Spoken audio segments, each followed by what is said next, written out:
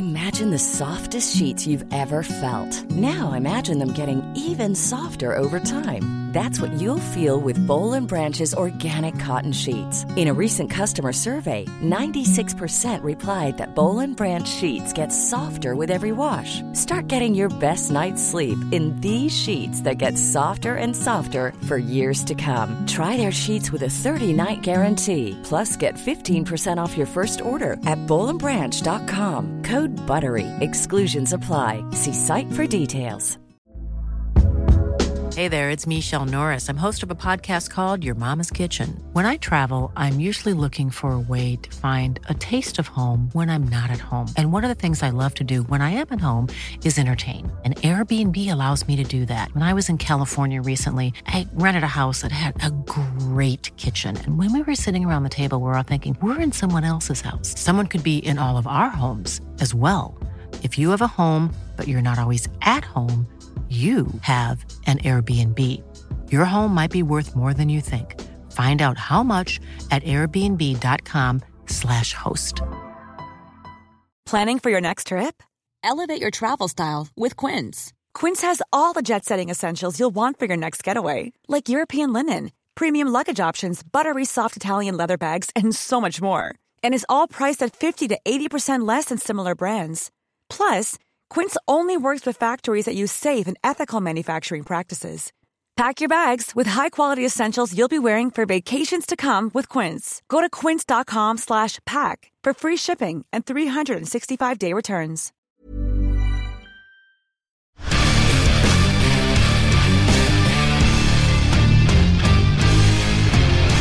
Harald Brattbakk har vært skytterkonge av tippeligaen de 2 siste sesongene. I fjor med 26 fulltreffere. I årets protokoll sto det 4 mål foran kveldens oppgjør. Og Harald Brattbakk var nok en mann Drillo fulgte spesielt på Lerkendal. Og etter 4 minutter fikk han se det han ønsket. Trond Egil Soltvedt finner Steffen Iversen, og i bakrommet totalt umarkert Harald Brattbakk 1-0, og RBK-spissen er oppe i 5 tippeligamål så langt. Ja, Harald, hørte du med fra Drillo, eller? Skal vi se, det var 96. Det var ikke så mye mer jeg hørt, nei, faktisk. Så det var ikke nok å skåre 5. Nei, du fikk vel ikke landskapet igjen før 98, det var 2 år etterpå, så da brukte du litt tid på å tenke da. Ja, jeg vet ikke, jeg var vel ikke 98, eller ja, kanskje det. Men uansett, det var vel, jeg gjorde vel ikke så verst da, men det var å bruke konkurranse på de plassene vi hadde da. Fremover på banen, så, eller generelt så var jo det landslaget på den tiden der veldig bra, så...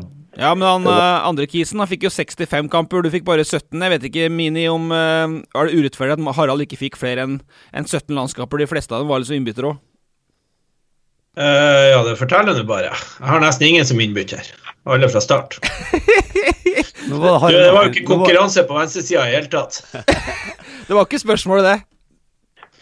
Nei, men det som Harald sier, men husk på den tiden der, det var jo Tor André Flo og Sørloth og Fjørtoft, og Sørloth var det kanskje ikke, men Fjørtoft og Flo og Solskjær var ikke kommet. Hvem var faen var flere da? Jo, Ole Gunnar var kommet, og sånn Tor André, ja, og Steffen.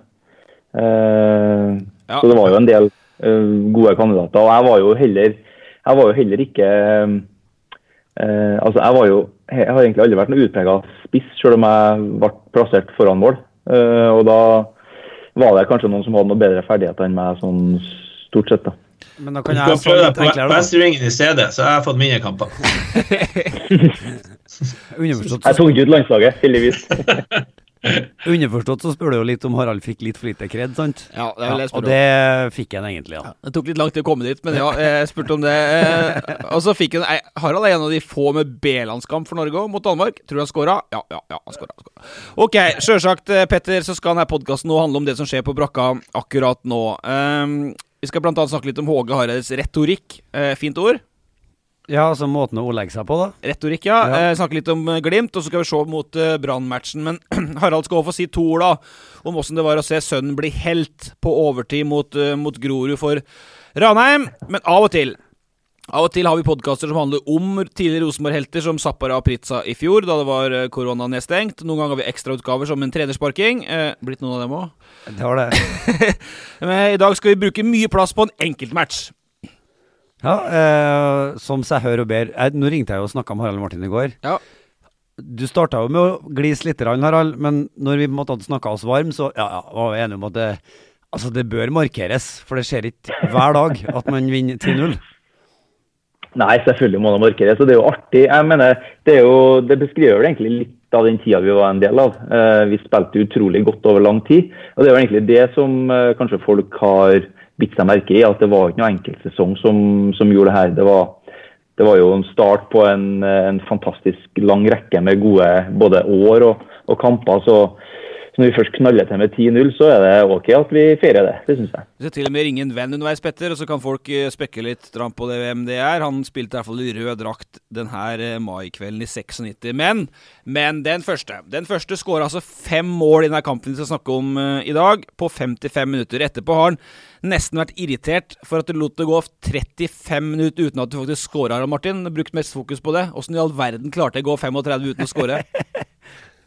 Nei, det kan du godt si. Vi var jo godt fornøyd når det var både 5 og 6 og 7-0. Men jeg synes jo det er jo kred til laget da, at vi faktisk ikke gir oss før det står 10. Og du puttet vel 2 på slutten min i uke, og skåret 3 totalt. Jeg tror jeg skåret 3 på rad. Ja, ikke sant? Ja. Så det er jo, det viser jo bare den bredda vi hadde det laget også da. Det var ikke skåret ikke ene, skåret andre. Men jeg tror nok det var det som var litt betegnende for det laget vi hadde. Vi var jo aldri fornøyd med det vi gjorde. Vi ville gjerne skåre et mål til, og det tror jeg ga seg utslag i sånne kamper i ny og ne. Så jobber du som bilselger nå, Harald. Du sa du hadde en halvtime til oss. Rekker vi å snakke oss gjennom 10 goller på en halvtime, eller? Det skal gå veldig fint. Du selger vel egentlig ikke biler? Du coacher dem som skal selge biler, ikke sånn? Kom igjen da, selg en bil til da! Kom igjen! Det er helt korrekt, Petter. Ja, nettopp. Jeg hører at Ole bør gå i lære i hvert fall. Ja, han kan egentlig ingenting, vet du. Den andre, han skåret da, så vi får understreket det. Harald skåret 5, den andre skåret ekte hat-trick på 10 minutter av denne samme kampen. De veldig viktige 8-0, 9-0 og 10-0-målene mine. Det var det, ja. Jeg begynte å tenke på når var det jeg skåret? Jeg husker jeg spilte i Sveits. Da fikk jeg kjeft for at jeg ikke skåret 1-0 og 2-0. Jeg fikk kjeft for at jeg skåret kanskje 3-0 og 4-0. Jeg måtte skåre de viktige 1-0-målene. Og her ser jeg jo at det her går jo igjen. Det skjedde jo i Sveits, tydeligvis på Lerkendal også. Hvorfor? Det var vel sikkert for at Brattbakk, når jeg spilte han opp, så satte han den i mål i stedet for å spille den tilbake igjen.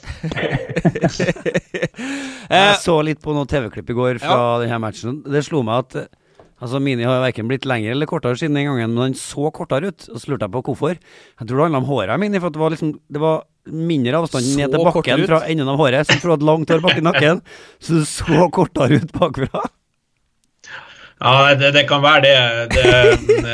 Jeg var jo ikke lang og er jo ikke lang og alt det der, men lang nok for å skåre noen få på høy også, selv om alle her var vel med høyrefoten, tror jeg. Og så tror jeg jo at, i hvert fall så sa TV en tidlig halvålige her da, på TV-referatet, at da du skåret ditt andre mål, da kom saltoen. Så jeg lurer på om du sparte saltoen. Altså den første gangen du skåret, så da leder dere så mye at du trengte ikke å dra den, men på den andre da kom den. Det tror ikke jeg er riktig. Jeg tror jeg tok salto på alle 3, ass. Ja, da var det TV-reporteren som tabbet seg ut. Svimmel på slutten da. Og Mini og Brutteren, Kåre Ingebrigtsen, det var et fenomen i 88, og Brutteren kom inn på i kampen i 96. Og nå skal jo Brutteren til Lerkendal på torsdagen med 0 poeng og 10 innslupne. Men det blir litt flåste kanskje å si, Mini, at det her kan skje igjen, eller?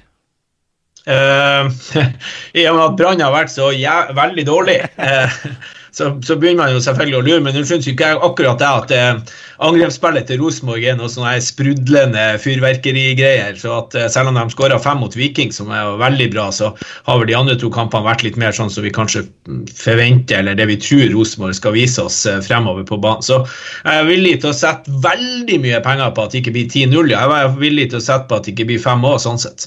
Du er ganske villig på å sette at det blir hjemmeseier, men det skal vi snakke om mer etter hvert. For den 3. og 4, vi skal være korte på dem i dag, for vi hverken jobbet i Adressa eller spilte for Rosenborg i 96, Petter, men husker du hvor det var den?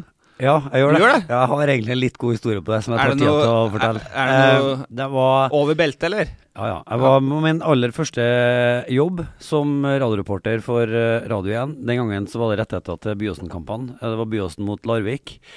Mitt aller første oppdrag på radio skulle jeg intervjue Larvik-treneren, og så sier jeg, Birker Kristinsson, hvordan går det her? og så ser han bare veldig rart med meg, så sier han, jeg heter ikke Birker Kristinsson, det keeperen på Brann. Jeg heter Christian Haldorsson. Så jeg fikk en litt trang start som radioreporter. Ja da, men Birker han hadde en travel kveld han også på Lerkendal kveld. Men kan du si at du skal i hvert fall på Lerkendal på torsdag, og Rosenborg har sjelden vært større favoritt over Brann? Sjelden vært større favoritt over Brann, det helt riktig. Spørsmålet nå jo hvor lenge Kåre rett og slett klarer å sitte og stå i her, for at det kampprogrammet de har fremover og de kommende matchene kan jo fort føre til at han står med svært lite poeng etter 6 kamper, og hvor lenge tåler man det i Bergen? Ja, nei, det blir tema etter hvert. Så skal jeg si for min del at jeg har vært i kontakt med Eirik Horneland igjen. Han fortsatt relevant for oss, akkurat som Kåre men Horneland vil fortsatt ikke snakke i media. Han assistenttrener, og det det han forholder seg til, sier han. Han veldig blid da, men han vil ikke snakke. Det får vi se. Men før vi altså starter denne ukes Rasmus og Saga, men før vi starter, vi har startet, men før vi snakker om Rosenborg i dag, så starter vi altså med en helt sjuk fotballkamp. Og hvor starter egentlig den historien? Jeg tror egentlig at vi starter med det her. Så går han rundt, det bra, sjansen stor. Det Steffen Iversen nå, det. Så kommer skuddet, og så kommer det! Ja! Stensås! Der Ståle Stensås, og Rosenborg 2-1. Og du, all verden, og se dirigent Hansen. Gud av alt. Ståle Stensås. For jeg kan jo selvsagt ta feil, men dere går altså inn i 1996-sesongen etter å ha vært i Mesterligaen for første gang, og blant annet slått Blackburn, som vi hørte her, med Stensås og greier. Men Harald, hva slags Rosenborg var det egentlig den gangen? Nei, vi var et lag som spilte med ekstrem selvtillit da.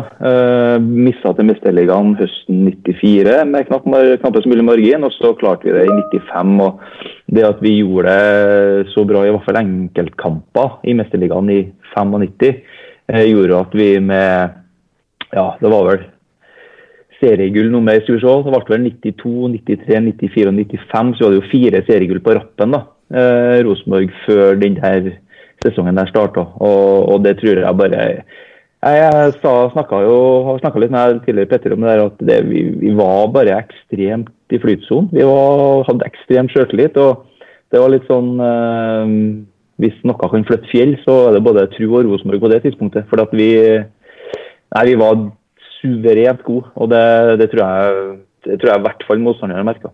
Ja, for vi husker jo, altså alle som følte norsk fotball den gangen var jo 14 år i 95, Petter litt eldre, men vi satt jo klistret så disse Mesterliga-kampene, men altså, husker du noen ting fra den altså, det ble jo mange gull etter hvert som vi kommer inn på, og så snakket vi med Brennesetter i går i Brann, han sier jo at jeg husker jeg spilte jo toppfotball i 13 år, Rosenborg 12 av dem, så det noe greit, men husker du fra oppkjøringen og sånn til 96 min etter den her Mesterliga-høsten?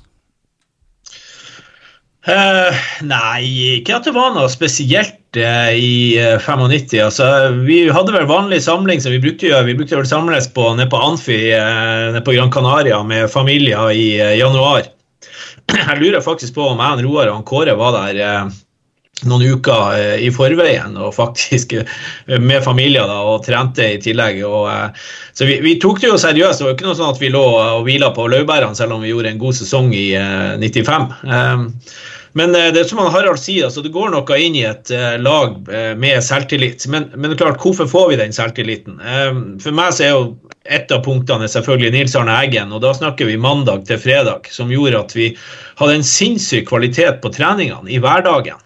Alle nye spillere som vi fikk var knalloverrasket over det tempoet og den selvjustisen i gruppa, der du ikke aksepterte at kompisen din ikke kom på overlapp, og kom han på overlapp, så aksepterte ikke han hvis han ikke fikk ballen. Altså man hadde en god trener i lagkameraten også, der vi pratet til hverandre, og så var Nils Arne helt suveren der. Så klart så får vi jo gode resultat som gjør at vi føler at vi nesten sånn her untouchable eller uovervinnelig, at når vi går på Lerkendal så vet vi at alle som kommer dit, de liksom sånn, ok, vi skal prøve og så kommer vi, og så setter han Harald et tidlig mål, og så tenker de, ja, det ble ikke i år heller. Ydmyk. Ja, men jeg tror jo, det må jo være, Harald jo sa det jo i går, at det her jo den følelsen som man jakter etter som fotballspiller. Den her med at alt flyter, at alt går på automatikken, at det bare medvind hele veien. Det vil jo være antageligvis sånn som de følte i Bodø i fjor, i en sesong. Det følte dere i 10, 12, 13 sesonger på rad? Ja, definitivt. Men jeg tror at det er så utrolig viktig Mini sier at vi faktisk gjorde et godt stykke arbeid gjennom sesongen også, og gjennom arbeidsuka, som mandag til fredag med trening. Så det kommer jo ikke gratis. I ettertid så kan det jo virke som at vi ikke gjorde noe for å få det til, men det var knallhard jobbing på trening, og jeg tør jo påstå det at noen ganger så var vi mer sliten etter en tøff torsdagstrening enn en kamp på søndag, fordi at på torsdagen så var det aldri noen som slapp taket, men som Mini sier, når vi skårer nummer 4 etter 60 minutter, da skjønner jeg faktisk om motstanderen at det slutt på søndagen. Men på torsdagen så var det ingen som ga seg før treningen var ferdig, så det klart, det blir mye sånne floskler og sitater fra Nils Arne, men det mest hverdager, det faktisk det var hverdagene som tok oss til de der festkveldene. Vi skal huske på det, vi spilte jo ofte sånne young boys, old boys, der vi bare var delt inn, og i starten så var det på fredager, men vi måtte slutte, for at det var så høy intensitet, og det ble så mye kjefting og sparking, at intensiteten var nesten for høyd for at kroppen skulle komme seg tilbake igjen til søndagen. Så ble da den fredagsøkta litt roligere, og young boys, old boys ble flyttet. Og det forteller litt om det som i den gruppa, altså for en intensitet og vilje til å vinne, det var der. Ja, vi tar oss litt tid til det, for at folk snakker om trening. Vi har hatt Wisløff her, vi har hatt Hareide har snakket om sin treningsuker. Det har vært en veldig sånn treningsfokusert vinter for at Rosenborg skal være best trent. De sier at de i Premier League-klasse i fysisk trening. Det kan godt være at det stemmer. De sprang mye mot Viking og sånne ting, men ta oss litt gjennom en treningsuke dere hadde under Eggen, når dere hadde bare en kamp i uka da. Hvordan så den ut, Mini? Vi var det laget som trente minst hvis du tar det på tid. Så å si nesten alle andre hadde dobbeløkter. Jeg kan huske at i en periode, altså vi trente det var litt forandringer, men la oss si mellom 1 og 3 eller noe sånt, hver dag, mandag til fredag. Og hadde vi ikke kamp midt i uka, så hadde vi en dobbeløkt på tirsdag og onsdag, men det var liksom bare halve troppen. Altså halvparten var på tirsdagen og halvparten var på onsdagsmorgen. I hvert fall sånn i starten. Jeg husker jo ikke helt hvordan det forandret seg utover når vi kom litt sent ut på 90. Men vi hadde som regel bare en trening i uka. Men klart, den treningen, og den var ikke sånn 2-timerstrening med Tom Nordli som var 2 og 2,5 timer. Vi var maks som regel 1,5 time. Men vi hadde den her intensiteten at når vi var på trening, så var vi på trening. Så det ikke noe sånn hokus pokus, og jeg blir ikke forbannet, det blir jeg ikke, men jeg blir alltid litt sånn, når nye trenere tar over lag, der lag har fått sparken, så det nesten uten unntak. Nei, jeg må ta tak i treningsgruppa her, og nivået for lavt. En gang har jeg opplevd at en trener har kommet og tatt over et lag der en trener har fått sparken. Nå var i Lillestrøm, når Arne Erlandsen fikk sparken, så kom han svensken, som ikke jeg husker navnet på nå. Og han sa det, jeg har i hvert fall fått en treningsgruppe som godt trent. Det eneste gangen jeg har hørt det. Så det nå med Horneland også, når han tok over etter han Kåre, og når alle de andre tar over etter over. Nei, den treningen. Det jo for svarte ikke snakk om vi har vært og sprunget om morgenen 7 rundt omkring i byen eller ikke, som bestemmer om man gode fotballspillere eller ikke. Det hva du gjør sammen med de andre, definitivt. Og begynne å måle det her i tid, jeg ble litt irritert, jeg hører det. Jeg må få lov til å legge til en ting. Jeg har en god kompis som faktisk i dag, han styreleder i Ranheim, Lars Asle Einarsen. En klok herremann.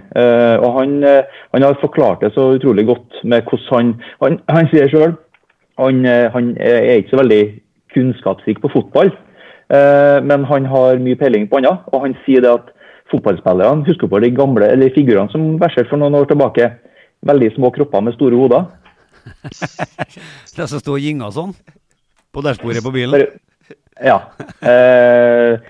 Bare vent litt. Ja. Skal du inn?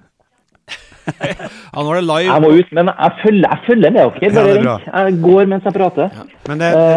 Men det Mini sa, det var jo altså, det er jo de to tingene Mini som en fotballtrener desperat prøver å kjøpe seg litt tid med, ikke sant? Det er det med at laget er for dårlig trent, og at det tar tid å bygge et lag, sant? Da tror man i hvert fall som fotballtrener at man har kjøpt seg litt tid, sant?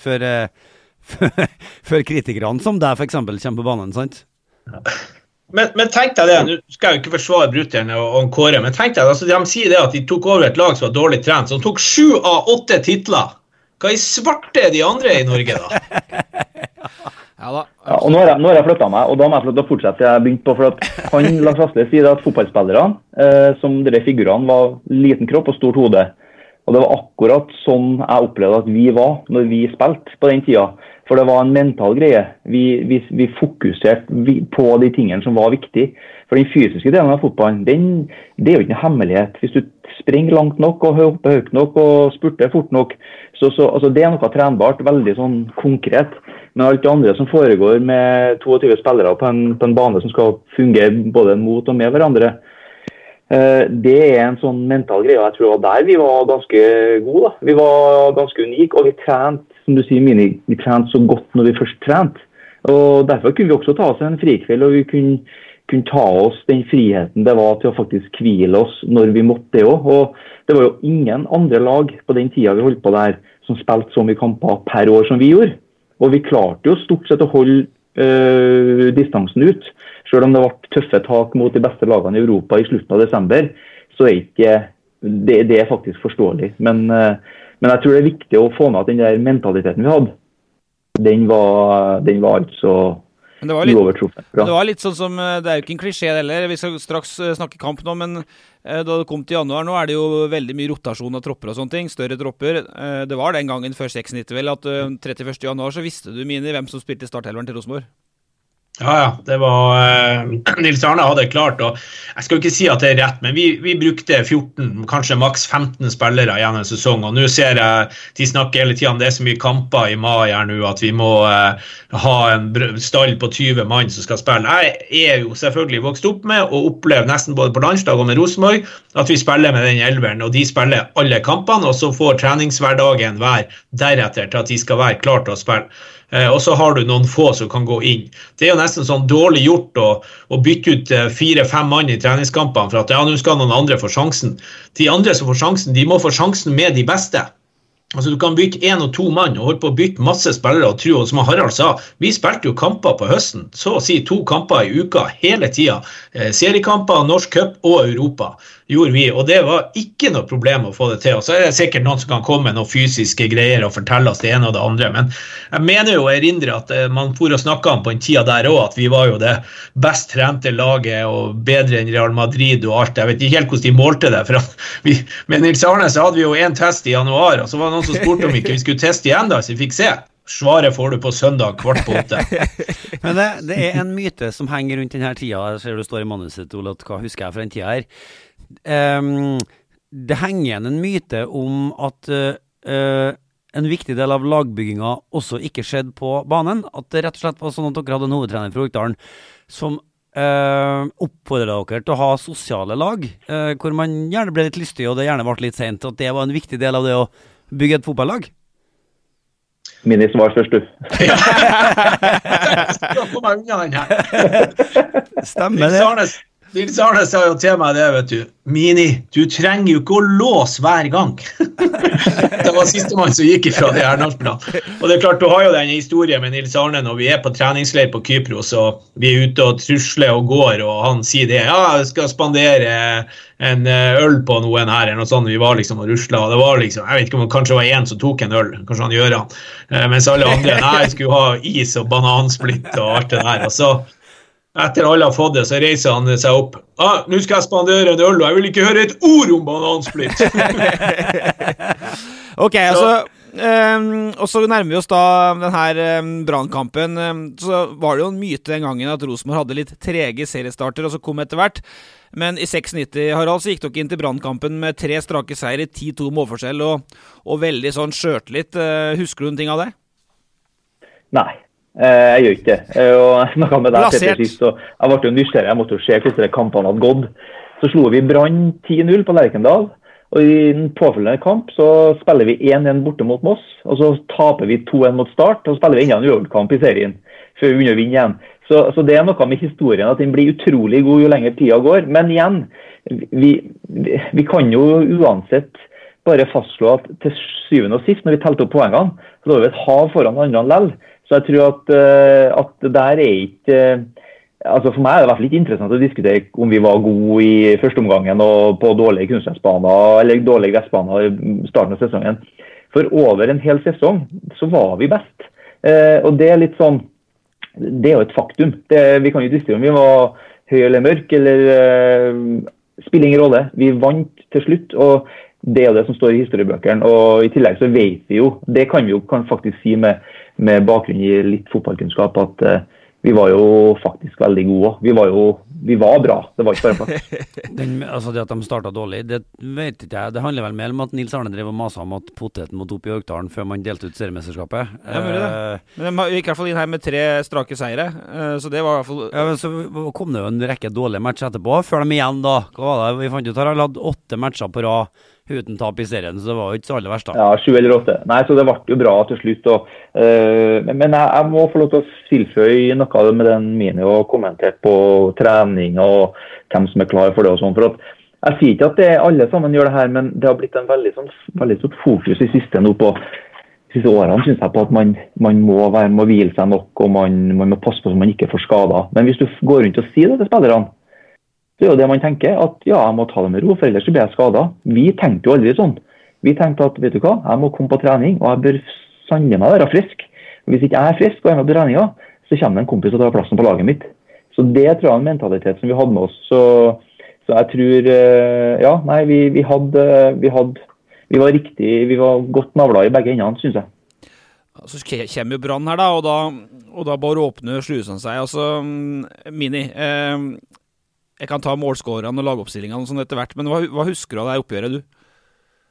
Nei, det første som slår meg, det er faktisk Lundekvam som feier ned Brattbakk, og Brattbakk prøver seg på en baklengs salto. Jeg tror ikke han landet på beina, men det var ikke langt unna. Det var bare så sykt. Harald Berg sprang ifra han i starten og sånn, og så begynte Harald å nærme seg 16-meteren og skulle sikkert ro seg ned og fininnstille en lille 38-størrelsen Copa Mundial han hadde på høyrefoten der. Og så bang kom Lundekvam, og Lundekvam skjønte også, jeg lurer på om han var borte og klappet på deg, og så har han liksom sånn, unnskyld, og så bare gikk han forbi dommeren, og dommeren var oppe med røde kortet. Det var liksom bare så, men det var et så jævla godt bilde. Jeg lurer på om det var kanskje på en sånn her 3-4-0, var det eller noe sånt? Ja, altså vi tar det. Ja, det var mulig, jeg husker ikke. Nei, men jeg husker jo, for jeg har jo kikket på dette flere ganger nå, og vi har en stor sak i avisa i morgen på det her, og vi skal selvfølgelig legge ved YouTube-klipp i denne adressa når vi skal tease podcasten til, ikke sant, Petter? Men det går bare 4 minutter, så skårer Brattbakk, så går det et kvarter, så skårer Brattbakk igjen, og så går det 20 minutter, så skårer Lundekvam selvmål, og så går det et 3 minutter, og så skårer Brattbakk igjen. Da har du skåret hat-trick på 24 minutter, Brattbakk, ikke ekte da, men lell. Så skårer Roar Strand 5-0 etter 29 minutter, så da går rullegardene ned for godeste Lundekvam, og den situasjonen du snakker om er jo før 6-0-gålen, Mini. Men jeg lurer på, er det... 6-0-gålen? Det er ikke noe tvil om at det er rødt kort til Lundekvam, men samtidig så lurer jeg på om det er litt filming av Harald Martin Brattbakk. Har du sett det? Han reiser jo seg opp, og så skårer han 1 minutt etterpå. Han ser ut som han skal dø. Ja, men har du sett det taklinga? Jeg tror du legger på litt, Harald. Nei, Petter, du angriper... Nei, Harald må være forstått. Der har du typisk. Der har du fotballspilleren Brattbakk som var... Ikke sant? Han har nesten brekt foten, men allikevel så reiser han seg bare opp og bare koster av seg litt Lerkendal-gress, og så setter han det med en gang. Ja, det viser vel guts. Det var vel den eneste gangen jeg kostet meg noe gress til deg. Og aldri på bakken ellers. Ja, for jeg anbefaler folk å se den, for det er kanskje den fineste gålen. Det er et innødt frisparktrekk med Ståle Stensås i en nøkkelrolle der, så den må dere se. Og så blir... Men jeg må få takk Mini, for at sånn som du beskriver meg nå, så høres det faen meg som en gladiator, og det var jeg jo definitivt ikke. Og for den som lurer da, så kan vi jo liksom, vi kan ta Rosenborg-laget, for det var dette som ble satt opp i januar. Jeg tror kanskje at Brakstad var skadet, men det er Jamfall, og så er det Kalle Løken, han siste året hans. Hoftun Gjelde, som vi hadde i podcast tidligere, Petter. Ja. Stensås på Bekkfireren. Roar Strand, Størvik og Trond Egil Soltvedt midtbanen. Brattbakk, Iversen og Mini. Det var ikke så verst lag, da. Nei, men det jo en litt sånn skal ikke si rar midtbane, men altså Tom Kåre Størvik har ikke det, altså kapitlet om Tom Kåre Størvik i Rosenborg-historien, det ikke veldig tjukt. Nei. Men han fikk noe med seg herre, og det måtte jo være også litt rart for stilen Trond Egil Soltvedt være med liksom bare grus Brann. Men han så jo, altså godeste Størvik, men han var jo han hadde jo den mest strøkne foten omtrent i hele serien, og han har jo noen framspill på et par mål der, som helt fantastisk, men det var aldri plass da han i Rosenborg. Tom Kåre Størvik var fantastisk og medspiller for en ving. For at de aller fleste, hvis du skal slå i passning på 40 meter, så må du liksom dytte den til, altså du ser det et sekund eller to før at nå kommer det i langpassning.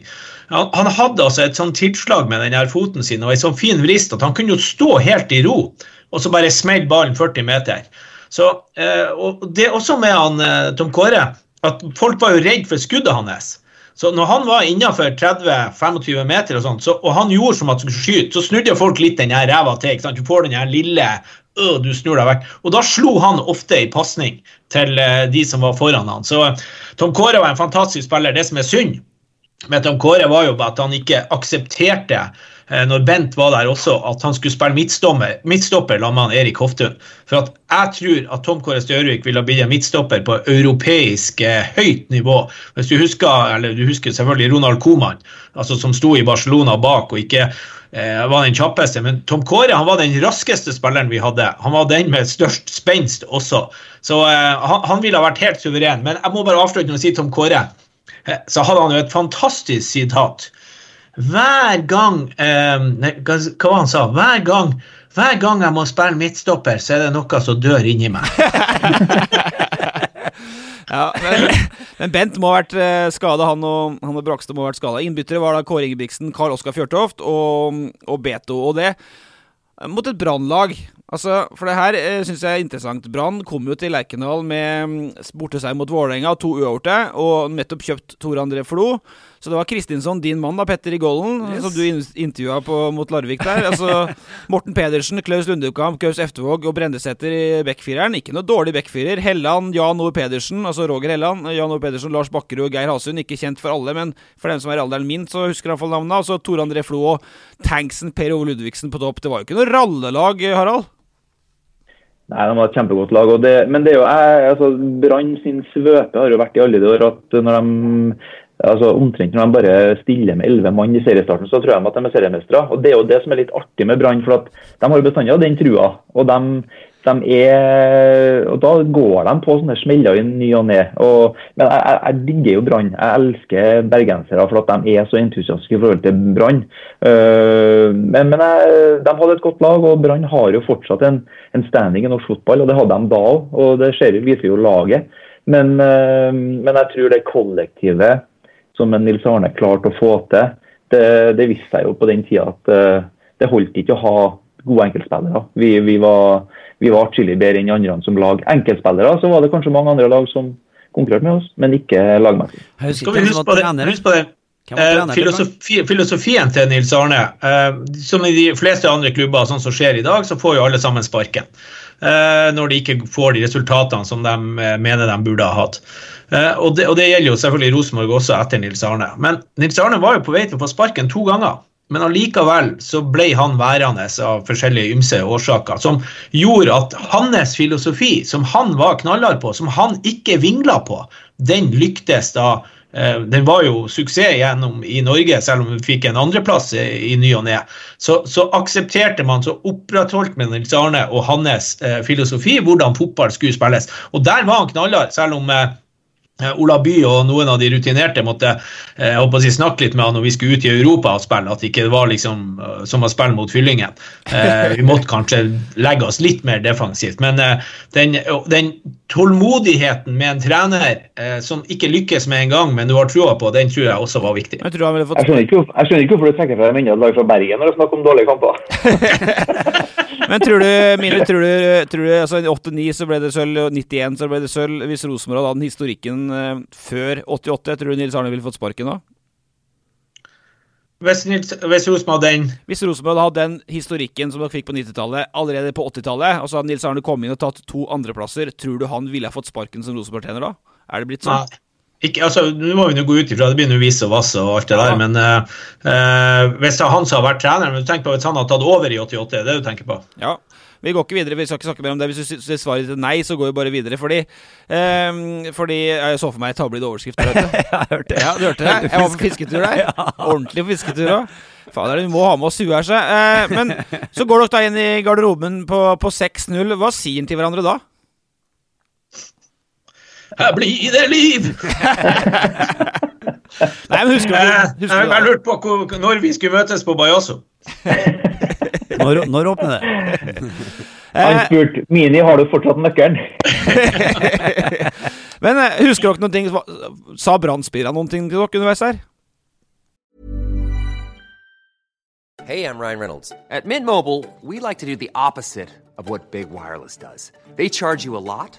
We charge you a little. So naturally, when they announced they'd be raising their prices due to inflation, we decided to deflate our prices due to not hating you. That's right. We're cutting the price of Mint Unlimited from $30 a month to just $15 a month. Give it a try at mintmobile.com/switch. $45 up front for 3 months plus taxes and fees. Promo rate for new customers for limited time. Unlimited more than 40 gigabytes per month. Slows full terms at mintmobile.com. There's never been a faster or easier way to start your weight loss journey than with PlushCare. PlushCare accepts most insurance plans and gives you online access to board-certified physicians who can prescribe FDA-approved weight loss medications like Wegovy and Zepbound for those who qualify. Take charge of your health and speak with a board-certified physician about a weight loss plan that's right for you. Get started today at plushcare.com/weight-loss. That's plushcare.com/weight-loss. plushcare.com/weight-loss. Mom deserves the best, and there's no better place to shop for Mother's Day than Whole Foods Market. They're your destination for unbeatable savings, from premium gifts to show-stopping flowers and irresistible desserts. Start by saving 33% with Prime on all body care and candles. Then get a 15-stem bunch of tulips for just $9.99 each with Prime. Round out Mom's menu with festive rosé, irresistible berry chantilly cake, and more special treats. Come celebrate Mother's Day at Whole Foods Market. Hey there, it's Michelle Norris. I'm host of a podcast called Your Mama's Kitchen. When I travel, I'm usually looking for a way to find a taste of home when I'm not at home. And one of the things I love to do when I am at home is entertain. And Airbnb allows me to do that. When I was in California recently, I rented a house that had a great kitchen. And when we were sitting around the table, we were all thinking, we're in someone else's house. Someone could be in all of our homes as well. If you have a home, but you're not always at home, you have an Airbnb. Your home might be worth more than you think. Find out how much at airbnb.com/host. Nei, men vi så jo ikke noe til dem. Det skal ikke prate, men ikke snakke, du trenger forbi. Nei, det husker ikke jeg heller. Men det jeg lurte på, hvem var det som skåret? Du sa at Roar skåret, så skåret han Harald 5 og jeg 3. Hvem var den siste? Nei, vi kommer til andre gangen etter hvert, men det var et selvmål. Men hvis du lurer på... Det var det, Lunde Kvam sa det, ja. Stemmer det. Hvis vi i hvert fall lurer på hva Brann-spillerne tenkte, så skal vi ta og snakke med en av dem. Ta oss og høre på deg. Ja, vi kan jo gå rett til såret. Geirmund, vi spurte gutta hva de trodde Brann-spillerne tenkte i pausa i denne kampen. Det var 0-6. Hva tenkte dere? Kan vi få lov å rette hjem nå? Så, men dessverre måtte vi utspille andre også. Ja, måtte det. Vi snakket altså med Geirmund Brennesetter i Brann, Petter, og skal vi si at det er litt sporty at den hele tatt stiller opp her? Ja, det er jo det, men jeg regner at Geirmund, du anerkjenner jo du på en måte at det er et 25-årsjubileum, for det er jo en bemerkelsesverdig kamp, det ordet kan du vel bruke. Når noen kan ha et jubileum og glede seg over ting, så synes jeg det er fantastisk. Vi har glemt det her nede. Så det er ikke sånn, du tar ikke et høyt stettklass med bobler i dag, du, for å markere 25-årsjubileet? Definitivt ikke, men jeg synes det er kjekt å andre greier. Ja. Men hvordan opplevde du, altså, dere kom jo til Lerkendal med et godt lag, dere kom til Lerkendal med en OK seriestart, dere hadde hentet inn Tor André Flo, dere hadde en sterk bekkrekke. Hvordan opplevde du det her, den ydmykelsen det tross alt ble? Nei, det var jo helt surrealistisk. som sagt, vi følte vi hadde et bra lag, men Rosenborg var jo ekstremt gode på den tiden der. Og spesielt i starten av kampen så følte jeg liksom at de skapte målsjanser, men mellom hver målsjanse vi skapte og ikke skårte på, så skårte Rosenborg. Og så fikk vi Klaus Lunde utvist på 0-4, og så var egentlig løpet helt kjørt, og så var det 0-6 til pause, da hadde vi gitt opp. Så det var egentlig bare å fullføre, og det var klart at Nils Arne Eggen, jo mer laget leder, jo mer pusher han og skrek han på spillerne sine. Så all ære til at de stod på hele veien. Ja, for de ga seg jo ikke, for det var 10, og det var fortsatt et kvarter igjen. Jeg vet ikke, jeg rakk til å tenke noe på hvor gærlig det her skulle gå. Nei, jeg gjorde egentlig ikke det, men klart at jeg tenkte i ettertid, og jeg har aldri sett det så ivrig i Nils Arne Eggen som under den kampen. Han pusher gutta sine, om det var 5 eller 6, så var det mer. Så et normalt lag hadde kanskje når du leder 4, 5, 6 skrudd av litt, men det gjorde ikke Rosenborg. De sto på i 100 hele kampen. Men nå snakker du mye om Rosenborg, men du kom jo med et brannlag som var, Ola har jo sagt det allerede, det et bra lag, altså et spillere med gode enkeltspillere, og dere hadde en helt decent start på sesongen nå, rett og slett. Hvor mye handlet dette tross alt om at dere var ikke på stasjon?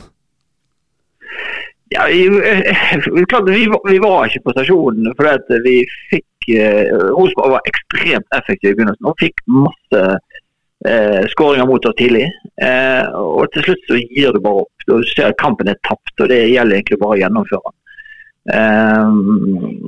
Og normalt også så skrur jo også i hjemmelaget litt av, men det gjorde ikke Rosenborg den kampen. Så vi fikk skikkelig juling. Du har sagt til meg, jeg snakket litt med deg på forhånd her, og du har sagt til meg, nå legger jeg ordet litt i munnen på deg, men at, for vi kommer til PSV-kampen, og du har sagt til meg at dette er det flaueste enkeltopplevelsen du hadde på fotballbanen. Selvfølgelig. Det er jo ikke å ta på 10-0, det er det verste som kan skje enhver fotballspiller. Så, men det viktigste for oss var jo egentlig bare å reise oss igjen og komme sterkere tilbake igjen. Og det følte jeg at vi klarte det. Sånn. Og så er det noe med det at det satt jo, det sitter jo to relativt lite ydmyke karer i studio her, og Mini han meldte seg ikke på for 8, 9 og 10-0, men det var jo på siden av de, Geirmund, for du var høyrebekk, han var venstreving. Du klarte liksom å stenge igjen til 7-0, da sprakk det. Ja, det går vel en grense til jeg gir opp, jeg også, selv om jeg pleier å stå på hele veien ut, men der var det ingenting å hente i den kampen der. Til slutt, før vi slipper deg, så går denne sesongen. Brann blir nummer 4, ikke noe dårlig sesong, og dere møter PSV. Vi skal snakke med gutta etter hvert her om Rosenborg og Milan og sesongen dems mot slutten, men dere slo ut PSV, og da har jeg lest at du hadde stortalentet Senden i baklomma. Så det er kontraster. Det er veldig kontraster, og hvis ikke jeg husker helt feil, så tror jeg faktisk vi ordner opp med Rosenborg hjemme på stadion på høsten der også. Så vi fikk jo oppreisningen vår, og den trengte vi virkelig etter den nesestyveren der oppe. Senden i baklomma, ikke Min Jakobsen. Ikke på den kampen der, det er definitivt ikke. Ok, Geirmund, tusen takk for at du var med oss og feiret jubileum sammen med oss. Det er litt sporty. Ja, det er sporty. Ja. Takk skal du ha, Geirmund. Lykke til med sesongen til Rosenborg og alle trenere. Vi kan si takk i like måte. Det føles som om man trenger det akkurat nå. Vi trenger det skikkelig. Vi er et skikkelig generasjonsskifte, så vi trenger all støtte vi kan få. Det var en dønn ærlig og litt sånn forsmådd, kanskje, Gjermund Bredesæter. Strålnatten stiller opp da, Petter? Fortsatt litt flau, nesten. Etter 25 år. Og han var jo på de side, Mini, for han spilte høyrebekk for Brann. Du spilte venstrekant for Rosenborg, og nå kommer vi til andre gangen hvor det blir show Mini Jakobsen, hat-trick på 10 minutter. Hva du sa han heter han høyrebekken igjen?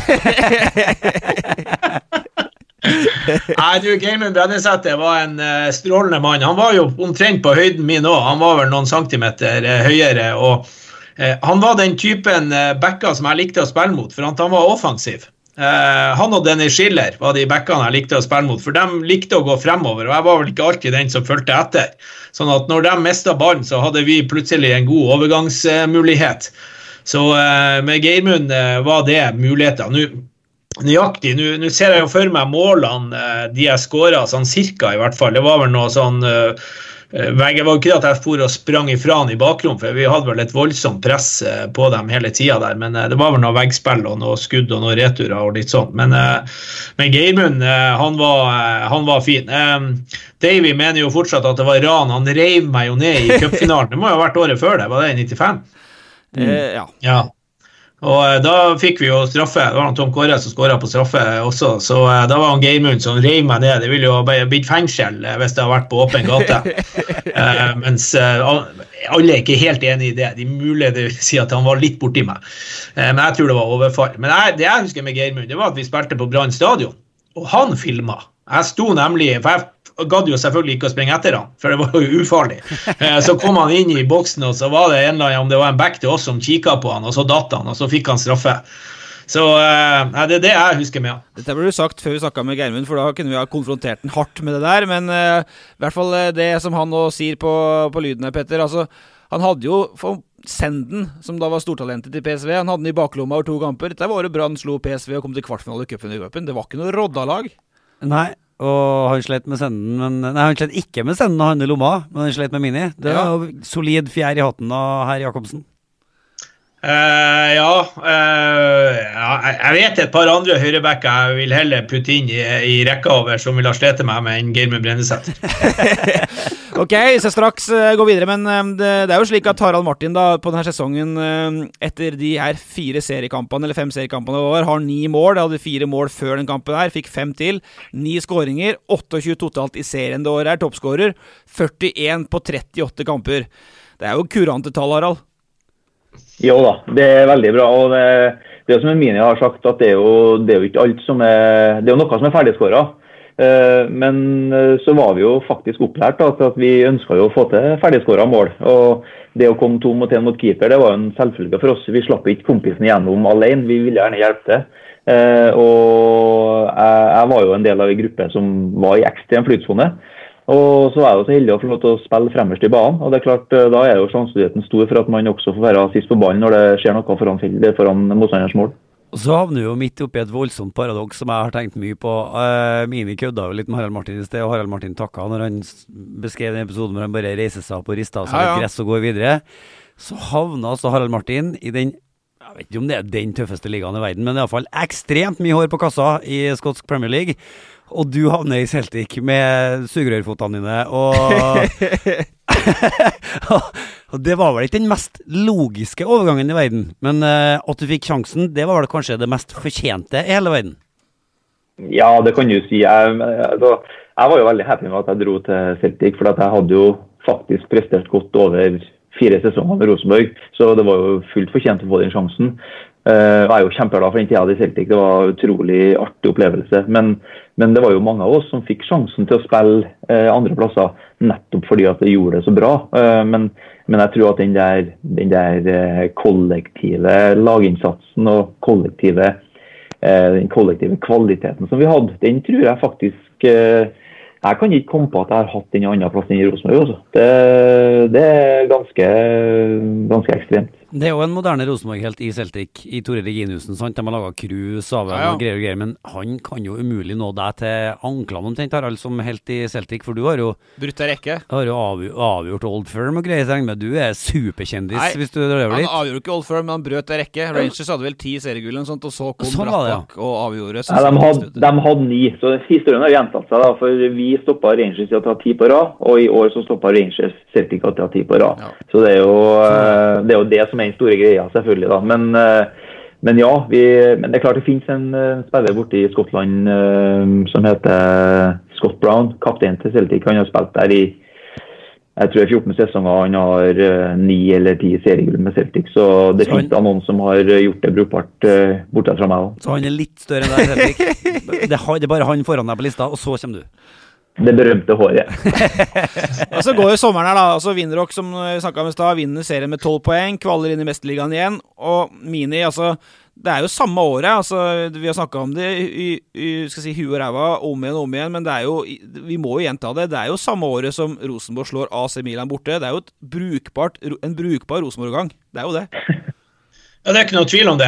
Det som var vel spesielt, nå ble jeg litt usikker, for at husk på at Vegard som blir helten da på slutten her, han var ikke i troppen i det hele tatt i denne kampen, var han det?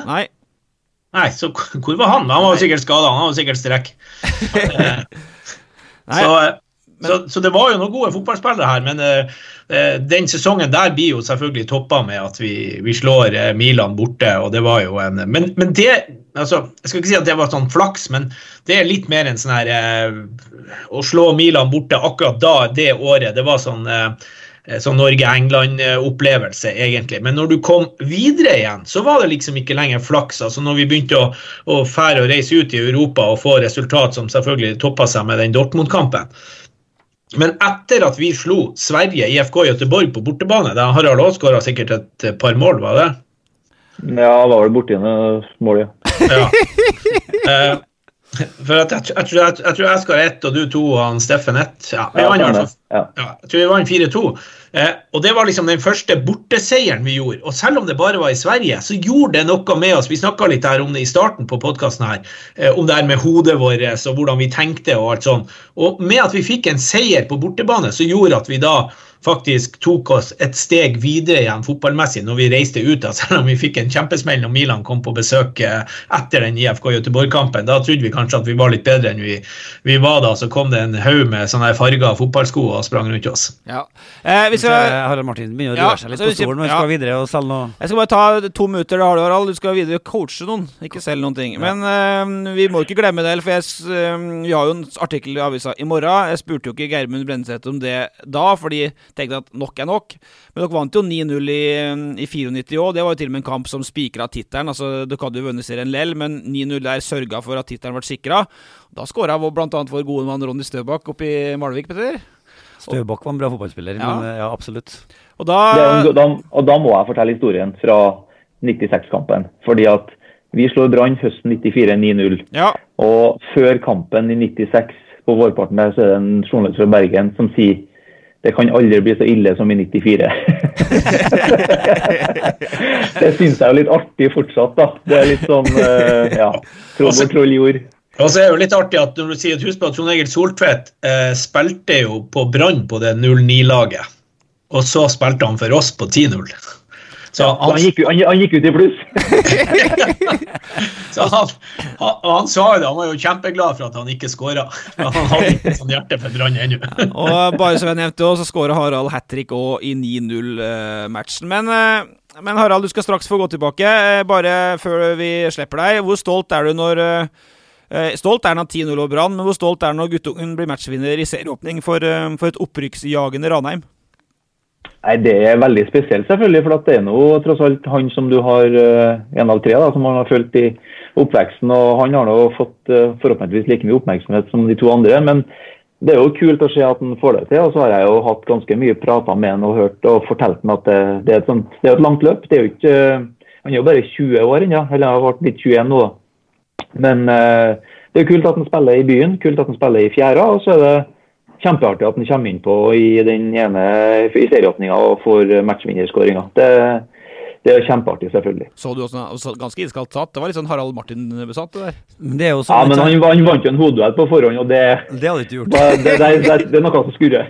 Men litt sant, en fotballkarriere jo på en rekke av tilfeldigheter, og man vet jo aldri om det rett eller gærent å gå til Ranheim, og skulle han ha vært på Lerkendal. Nå ser det ut sånn her, det fryktelig tidlig da, etter en kamp da, bare konkludere med det, men det store håpet at han skal komme tilbake på Lerkendal. Absolutt. Og altså, å ha en kis ut på banen for Rosenborg som står bratt bak på ryggen på, det dreier ganske mange tusen ekstra tilskuere, og de jobber altså i showbiz. Så helt tipp-topp at han driver og kvesser seg opp i Ranheim først. Ok, Harald, da skal du få gå tilbake til your daytime job, og så blir Mini med videre. Vi skal ha et lite sceneskifte i Rasmus og Saga. Det betyr mye å skåre mål, men det ikke noe spesielt mot Rosenborg. Selvfølgelig det spesielt at jeg har vært her i 4,5 år, men jeg og Rosenborg skiller som gode venner, og det ikke noe sånn nå har gått for det. Jeg veldig glad for at jeg har fått en god start, så gjelder det å se videre fremover. Det var Erik Botheim. Petter, han jo veldig diplomatisk her.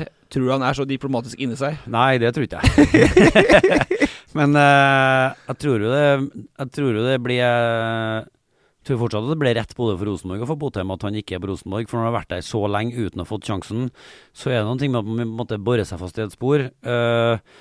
Og så jeg jo litt spent på hvor tilfeldig at det ble Bodø/Glimt for han, fordi det har det vært altså det mange supportere som har reagert på at her slipper man Botheim helt gratis, og så havner han hos kanskje det laget som den største utføreren til seriegullet. Hva som egentlig skjedde der, det hadde vært litt sexy å finne ut av, for det ser rart ut, men hvordan det egentlig var, det vet ikke jeg. Nei, og så får vi nå se om det, hvordan det egentlig var, om Petter har et poeng der. Men, Mini, hva lærte vi i Bodø? Altså jeg må si jeg ble imponert over Glimt. Nå har de vært gode i 2 sesonger, og jeg tenkte nå med de har mistet så å si hele angrepsrekka, og som dere snakket, Botheim kommer inn her, og jeg tenkte at Glimt blir dem blant de 5-6 beste, altså skulle jeg nesten si så det greit, og det naturlig, men de spilte fotball, altså jeg synes de var mye bedre enn Rosenborg. De har noen sjanser og muligheter i første omgangen som store, og de styrer stort sett det meste utpå der. Så, men hva vi lærte, det som var overraskende var jo at Åge sitt defensive spill ble så, jeg skal ikke si avslørt, men at de skapte så mange muligheter. Jeg trodde at det fort skulle bli en sånn her lite målkamp, sånn som mot Vålerenga. At vi skulle være sikre på det defensive og prøve å ta noen overganger når de kom, men vi jo ikke like flink på det, men så klarte de å bryte gjennom, men de sa jo det selv Glimt.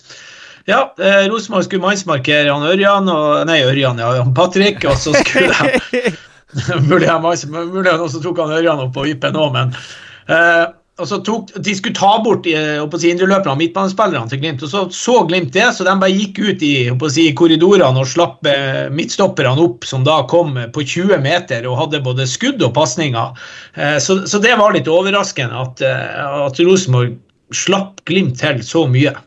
Så det hører jo med litt at i det presspillet som vi har snakket så mye om i vinter, vi skal ikke snakke mer om det i dag, vi skal gå over til en annen ting, men Molins jo ikke blodtrent enda, du ser jo det, han jo fin med ballen og sånt, men Islamovic har jo faktisk vært ganske flink i den defensive jobbinga i vinter, på bett mer enn i fjor, så det mulig at de trenger en midtspiss som en god førsteforsvarer Rosenborg nå for å få det presspillet til å funke. De snakker jo om press til pause, og så sier jo Patrick etterpå at han var overrasket over at Rosenborg var så elendig i presspillet sitt, men da kan jo du få lov til å fill in, Mini. Ja, det bare blir sånn, altså når vi sitter og snakker om spissene, hva de gjør i det defensive, please, det må bli slutt på. Altså, jeg skjønner at det et forsvar og et angrepsspill, men når vi skal begynne, og dere skriver i avisen, god i det defensive, altså drit og dra. Altså hvis ikke du måler angrepsspillere på hva de gjør fremover på banen, at du skal måle dem på at de sprenger og jobber og skaper, og han Islamovic og fortsatt han husker han Søderlund også, noen av de som fikk mest frispark mot seg, det blir feil i mine øyne. Så å holde på å snakke om det den ene spissen, altså man må få lov å bruke kreftene når vi skal fremover på banen. Jeg skjønner at vi skal sprenge litt opp og ned, men det ikke det som målenheten på en offensiv spiller. Ok, vi kunne snakket mye om det her, hører jeg, men jeg skal snakke litt Brann helt til slutt, men en ting jeg har lyst til å ta opp før vi går over til Brann og begynner å runde av med godeste Mini her. Hareide da igjen snakker om kunstgress i Bodø, bruker det som argument på hvorfor spillet til Rosenborg lugger. Hvor lenge skal han få lov til å holde på med det?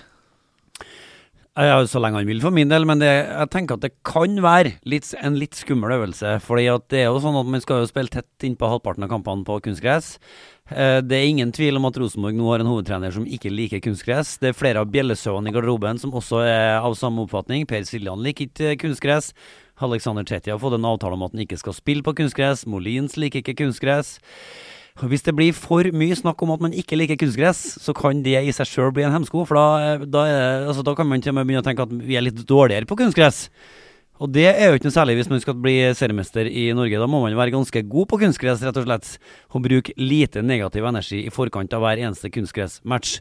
Så jeg håper jo at herr Åge Hareide snakker på et helt annet vis om dette kunstgresset inni garderoben enn han gjør i media. Tenker du, Mini? Jeg jo en kunstgressmann. Jeg ser jo det at selv om ikke jeg vokst opp med kunstgress, så jeg trodde jo det at kunstgress skulle favorisere de gode lagene, altså på grunn av at det flatt, det jevnt, det bra touch i ballen, det går fort når du har litt vann ut på kunstgresset, og det en sak som må være da. Så en Lerkendal-matte som strøken og nyklept, der går det også relativt fort, det gjør det. Og skal bruke, jeg helt enig med Petter her, og begynne å bruke det som unnskyldning, det for meg helt snodig, og spesielt som du sier, nå jo Rosenborg heldig da, som skal spille under 50% av kampene på kunstgress, men de skal spille masse på kunstgress, og at det skal være så steike vanskelig, det et eller annet jeg ikke tar helt der, og jeg skjønner jo alle de spillerne, fotball skal spilles på gress, og jeg begynner jo sånn steike overrasket av de Brann-supporterne, og det gjelder sikkert alle supporterne. Nei, fotball skal spilles på gress. Hva det for å si for dem som sitter på en plastsete på en betonggreie? Det må være det samme for dem hva de spiller på nedpå der. Det viktigste jo at fotballen bra. Så nei, jeg en kunstgressmann, for at den matta som du får på Lerkendal, den har du ikke rundt omkring, og det nesten bare på Lerkendal at du har den også fra mars til november. Men du, Mini, synes du det greit seriøst at Molde har kunstgress? Ja, selvfølgelig det greit. Ja, nei, det ikke greit. Hvorfor det ikke greit? For de har nok penger til å ansette en Anders Øyen dem også, og ordne seg et ordentlig gressteppe. Og det gresset spilles på internasjonalt. Hvorfor skal det være gressteppe? Jo, for at de skal være Norges representant ute i Europa, og da må de jo spille på det dekket man konkurrerer på. Kan du spise dessert? Det kan ikke være det som bestemmer hvordan potet du skal ha på mandag til fredag. Det går ikke. Ja, men nå jakter jeg et nytt tabloidpoeng her da, men du positiv til å leke kunstgress på Lerkendal da? Ja, det hvis det liksom gjør at man skal ha muligheten til å bruke Lerkendal mer enn at du skal bruke den i 15 kamper eller 20 kamper i året, og den ikke skal brukes til noe annet, så har jeg ikke noe problem med at det skal ha vært lagt kunstgress på Lerkendal. Jeg skjønner jo at det ikke blir det, jeg har ikke noe problem med det, på grunn av at man har en god matte og man bruker masse millioner på det. Men hvis du skal bruke stadion til noe annet, så at Molde gjør det, Ålesund gjør det. Men det sånn katteutstillinger og sånn, eller? Nei, hund. Jeg er glad i hund. Det er lenge siden jeg har vært så nærme på å dra ned mikstrippet her. Nei, men det er nydelig. Det knyter seg i magen. Ja, nå det diskusjoner. Jeg er jo heller ikke for det Mini sier, men argumentasjonen kjøper jeg. Men da kommer jeg ikke videre, for at poenget mitt her da, og det har jeg lyst til å utfordre Mini på litt før vi runder av, og det at Hareide da, han har brukt en del gjennom, så lenge han har vært Rosenborg-trener, etter å komme tilbake i fjor høst, så brukte han for eksempel Viking- og Brannkampen da Rosenborg tappte, oppgitt på dommeren, og det hadde han sikkert god grunn til å være, for det var noen situasjoner der, men da fikk han overskrifter av avisene på det. Så gikk han da ut som hun kunstgress hater i denne podcasten her i fjor høst, og fikk overskrifter på det. I disse seriekampene i fjor tok hun jo adressa litt, og fikk overskrifter på det. Det var litt disputter der, og så har han jo i vinter både tatt litt fotballekspertene, og nå sist så gikk han jo til frontalangrep på Bodø-Glimt-fansen og fikk overskrifter på det i avisene. Hvor kalkulert det der, Mini? Altså, hvor mye kommer spontant, og hvor mye kalkulert for å få vridd fokuset vekk fra sitt eget lag ved dårlige prestasjoner, eller middels da, som det var i Bodø? Jeg tror meste spontant, og litt som Nils Arne. Jeg tror ikke det så mye filter der. Det liksom han sier det han mener, og jeg skjønner godt når han står der, så hvis du tar deg Bodø, og hvis du hører, det jo mye rart man hører fra tribuner, så det alltid en diskusjon om du skal tåle det eller ikke, men jeg mener vi må tåle at han tar det opp, og så det jo da media på sett og vis å lage som overskrift, selv om vi skal skjønne at det i overskrift, men det jo litt artigere, altså du kan jo ikke skrive om kampen, for den har jo alle sammen sett. Så derfor skriver man jo, eller lager saker om andre ting. Sånn det jo, altså medieverden har jo forandret seg.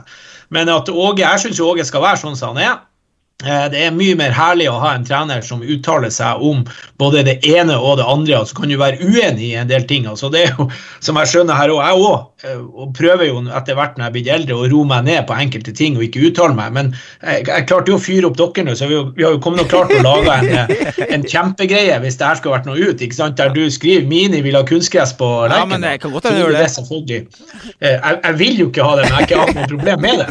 Det en annen sak, ikke sant? Men for å avbryte, altså, du mener at det spontant, for Nils Arne var jo kjent, og dette kan være at det har blitt en myte gjennom tida det også, men Nils Arne var jo kjent for å komme med uttalelser i media som gjorde at vi da, vår rase, kan godt hende at vi naive og kaster oss på det første og beste, at vi da lager overskrifter av det. Altså når Hareide raser mot Glimt-fansen, så blir jo det overskrifta, og så får jo den 2-2-kampen leve litt i fred, sant?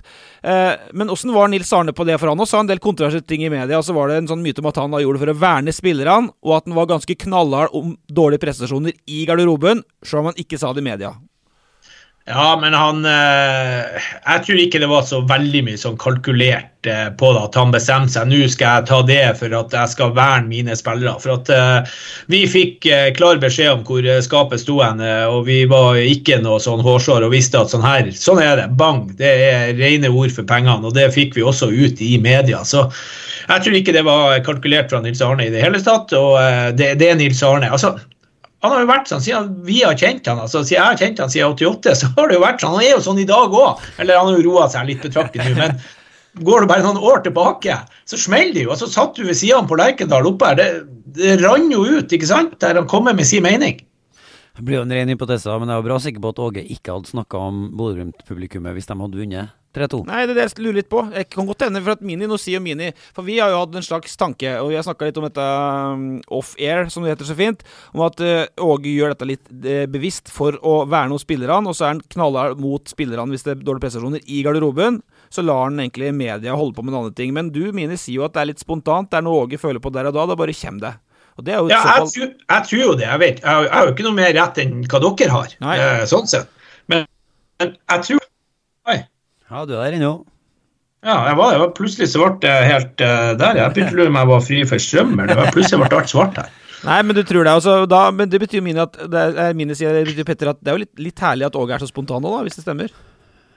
Ja, men jeg må fortsatt legge inn et lite forbehold for at jeg anerkjenner at Rosenborg nå har en på det viset den mest rutinerte treneren siden Nils Arne på akkurat det her. Han har lang CV, han har erfaring med media som mye kvassere i kantene enn det vi både fra Sverige og Danmark, og han har vært i media selv. Jeg opplever Åge som en mye mer sånn, og det mener ikke jeg negativt, spiller på akkurat det her med, i forholdet til media. Men hør nå her, den saken i Bodø da, hvorfor kom den opp? For at det var en journalist, jeg husker ikke hvem det var, som sa at supporterne til Bodø-Glimt, de roper ran, roper de. Og da så flirer han av det, og så kommer han på det her at de har stått og ropt masse drit. Så det jo ikke noe han tar opp selv bevisst, han blir spilt opp på det.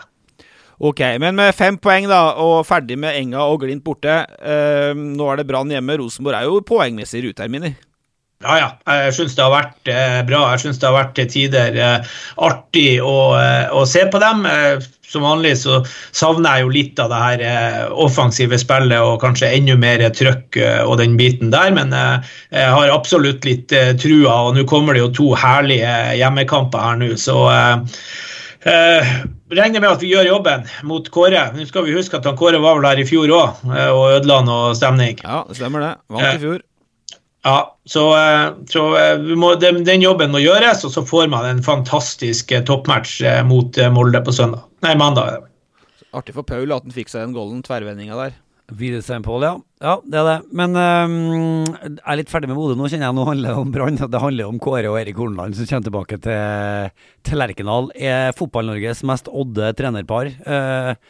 De toene sammen. Jeg ser du gliser Mini, men det jo en snedig parsammensetning for å snakke skjøttespråket her. Ja, jeg må si, jeg skjønte jo ingenting når Horneland plutselig havna som assistent der, det gjorde jeg ikke. Om det riktig nå, så det jo, ble han vel spilt litt inn av Bjørneby, og skal jo komme inn der liksom og hjelpe Kåre også en del med det defensive, har jeg forstått. Nå har vel ikke det funket helt, men nå synes jeg jo at Brann var god mot Molde, altså de første 25 minuttene, altså de skapte, og det var så, ja, de rett og slett bare for dårlig i begge ender. Så det jo ikke noe sånn at jeg kommer å sette alt jeg og har på en hjemmeseier på torsdagen. Jeg tror jo at det blir sånn, det tror jeg absolutt, men at Brann kommer til å vise seg litt positivt frem, det tror jeg også. Men det som skjer der, og det som spesielt, dere snakket jo litt om det i sted, la oss si at nå taper du mot Rosenborg, og så taper Brann på mandagen mot Glimt også, som heller ikke usannsynlig.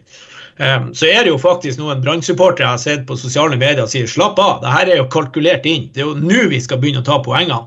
Så at hverken Horneland eller Kåre får sparken på neste mandag om de står med 0 poeng, selv om jeg har satt penger på Nordic Bet på at de kommer til å ha et poeng, men det blir vel, jeg tror kanskje på uavgjort mot Glimt. Så, men det var jo, altså du og Kåre jo gode venner, går langt tilbake. Kanskje var det litt vanskelig for deg når han var i Rosenborg og var som hardest presset. Nå han i Brann, og igjen under press. Hvor tett du på Kåre nå? Snakker du med han? Ringer du, snakker du med han om hvordan det går i Bergen? Nei, det mye mindre nå.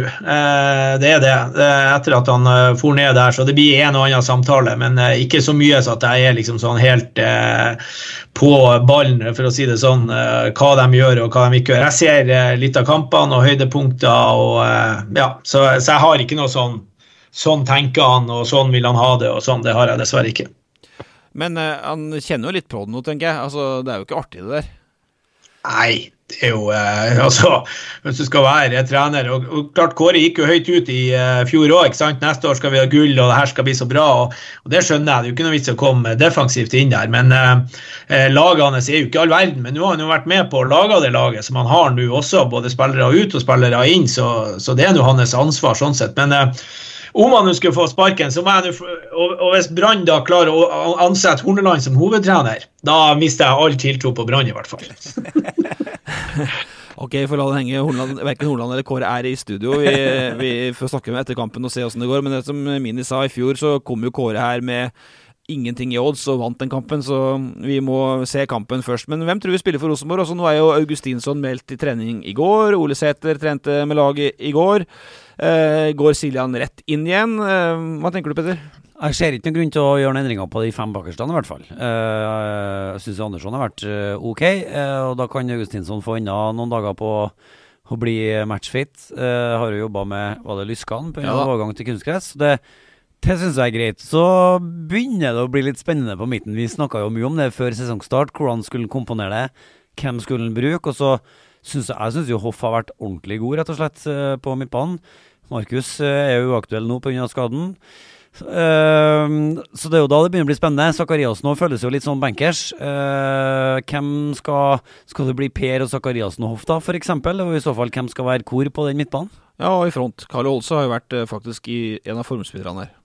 Ja, og kanskje har han vært den vasseste indreløperen så lenge han har spilt det. Jeg synes jo fortsatt han bedre der så langt i år, i hvert fall enn han var som kant. Da synes jeg han forsvant litt grann. Så regner vi med at Islamovic da tilbake på, vi regner med det, ikke bekreftet, men regner med at han lapper sammen og spiller spiss igjen. Og så var et felles Trøndelag da Gange nå frem til kampen på at Emil Seid snart skårer et mål. For at, nå synes jeg litt, altså han gjør nesten alt riktig, men nå fortjener det, nå må det komme snart.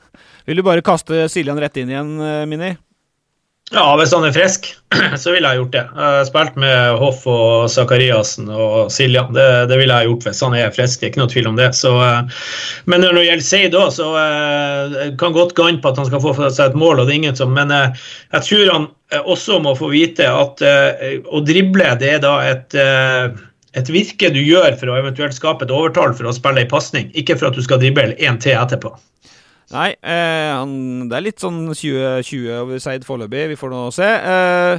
Og så det 3 poeng mot Brann, så Rosenborg i lege i en storkamp på mandagen. Det litt spennende nå. Ja, det helt strålende. Altså, det her vi har stått og gledet oss til rålenge nå. Nå står vi midt oppe her, det skal jo bare nytes, rett og slett. Tipp-topp. Mini når vi snakker med neste gang, og det blir da neste uke i gang, tenker jeg, på telefonen eller sånt. Har da Rosenborg 6 poeng etter Brann og Molde? Ja. Greit. Da snakkes vi. I så fall så jo Rosenborg helt, altså da man jo på seriemesterskap-ruta her, men hvis man har 6 poeng der også, da har man jo vært gjennom 2 av de vanskeligste bortekampene, og spilt mot flere av de verste hjem også. Ja, det helt strålende. Altså folk snakker om at det kunne bli en vanskelig start, men greia at det kunne jo også bli en suveren start. Så tar de 6 og tar de 4 poeng også, så det sånn innenfor, men det sånn akkurat, altså du skal slå Molde hjemme, det viktig, det alt med signaleffekten og alt det greiene der også, altså. Så Molde den største konkurrenten, tror jeg fortsatt, og da skal de slås hjemme. Og da sier vi at det var det siste velvalgte ordet. Vi glemmer ikke at Ranheim og Blink spiller onsdag kveld. Vi glemmer ikke at Rosenborg kvinner har seriestart i helga. Dit skal jeg, og det glemmer jeg til. Ja, det blir bra, og vi skal selvfølgelig ha det med podcast snart. Mini, tusen takk for oppmøtet. Takk for 25 år etter 10-0 over Brann. Det blir 10-0 i år da, ble vi enige om det? Ja, vi er enige om det. Ok, greit. Ja. Petter, vi snakkes neste uke. Det gjør vi.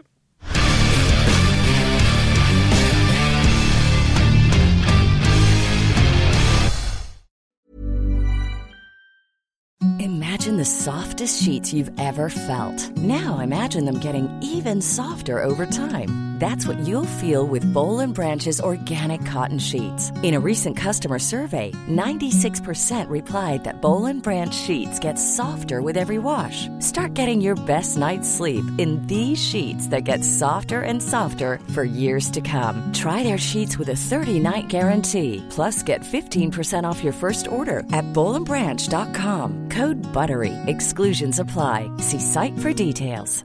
Even when we're on a budget, we still deserve nice things. Quince is a place to scoop up stunning high-end goods for 50 to 80% less than similar brands.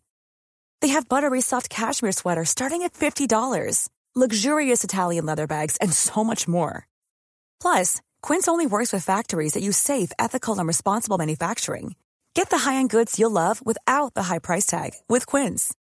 Go to quince.com/style for free shipping and 365-day returns. Mom deserves the best, and there's no better place to shop for Mother's Day than Whole Foods Market. They're your destination for unbeatable savings, from premium gifts to show-stopping flowers and irresistible desserts. Start by saving 33% with Prime on all body care and candles. Then get a 15-stem bunch of tulips for just $9.99 each with Prime. Round out Mom's menu with festive rosé, irresistible berry chantilly cake, and more special treats. Come celebrate Mother's Day at Whole Foods Market. When you make decisions for your company, you look for the no-brainers. And if you have a lot of mailing to do, Stamps.com is the ultimate no-brainer. It streamlines your processes to make your business more efficient, which makes you less busy. Mail checks, invoices, legal documents, and everything you need to keep your business running with Stamps.com. Seamlessly connect with every major marketplace and shopping cart. Schedule package pickups and see your cheapest and fastest shipping options from different carriers, with rates up to 89% off USPS and UPS rates. And with the Stamps.com mobile app, you can take care of mailing and shipping wherever you are. Make the same no-brainer decision as over 1 million other businesses with Stamps.com. Sign up with code PROGRAM for a 4-week trial, plus free postage and a free digital scale. No long-term commitments or contracts. That's Stamps.com. Code PROGRAM.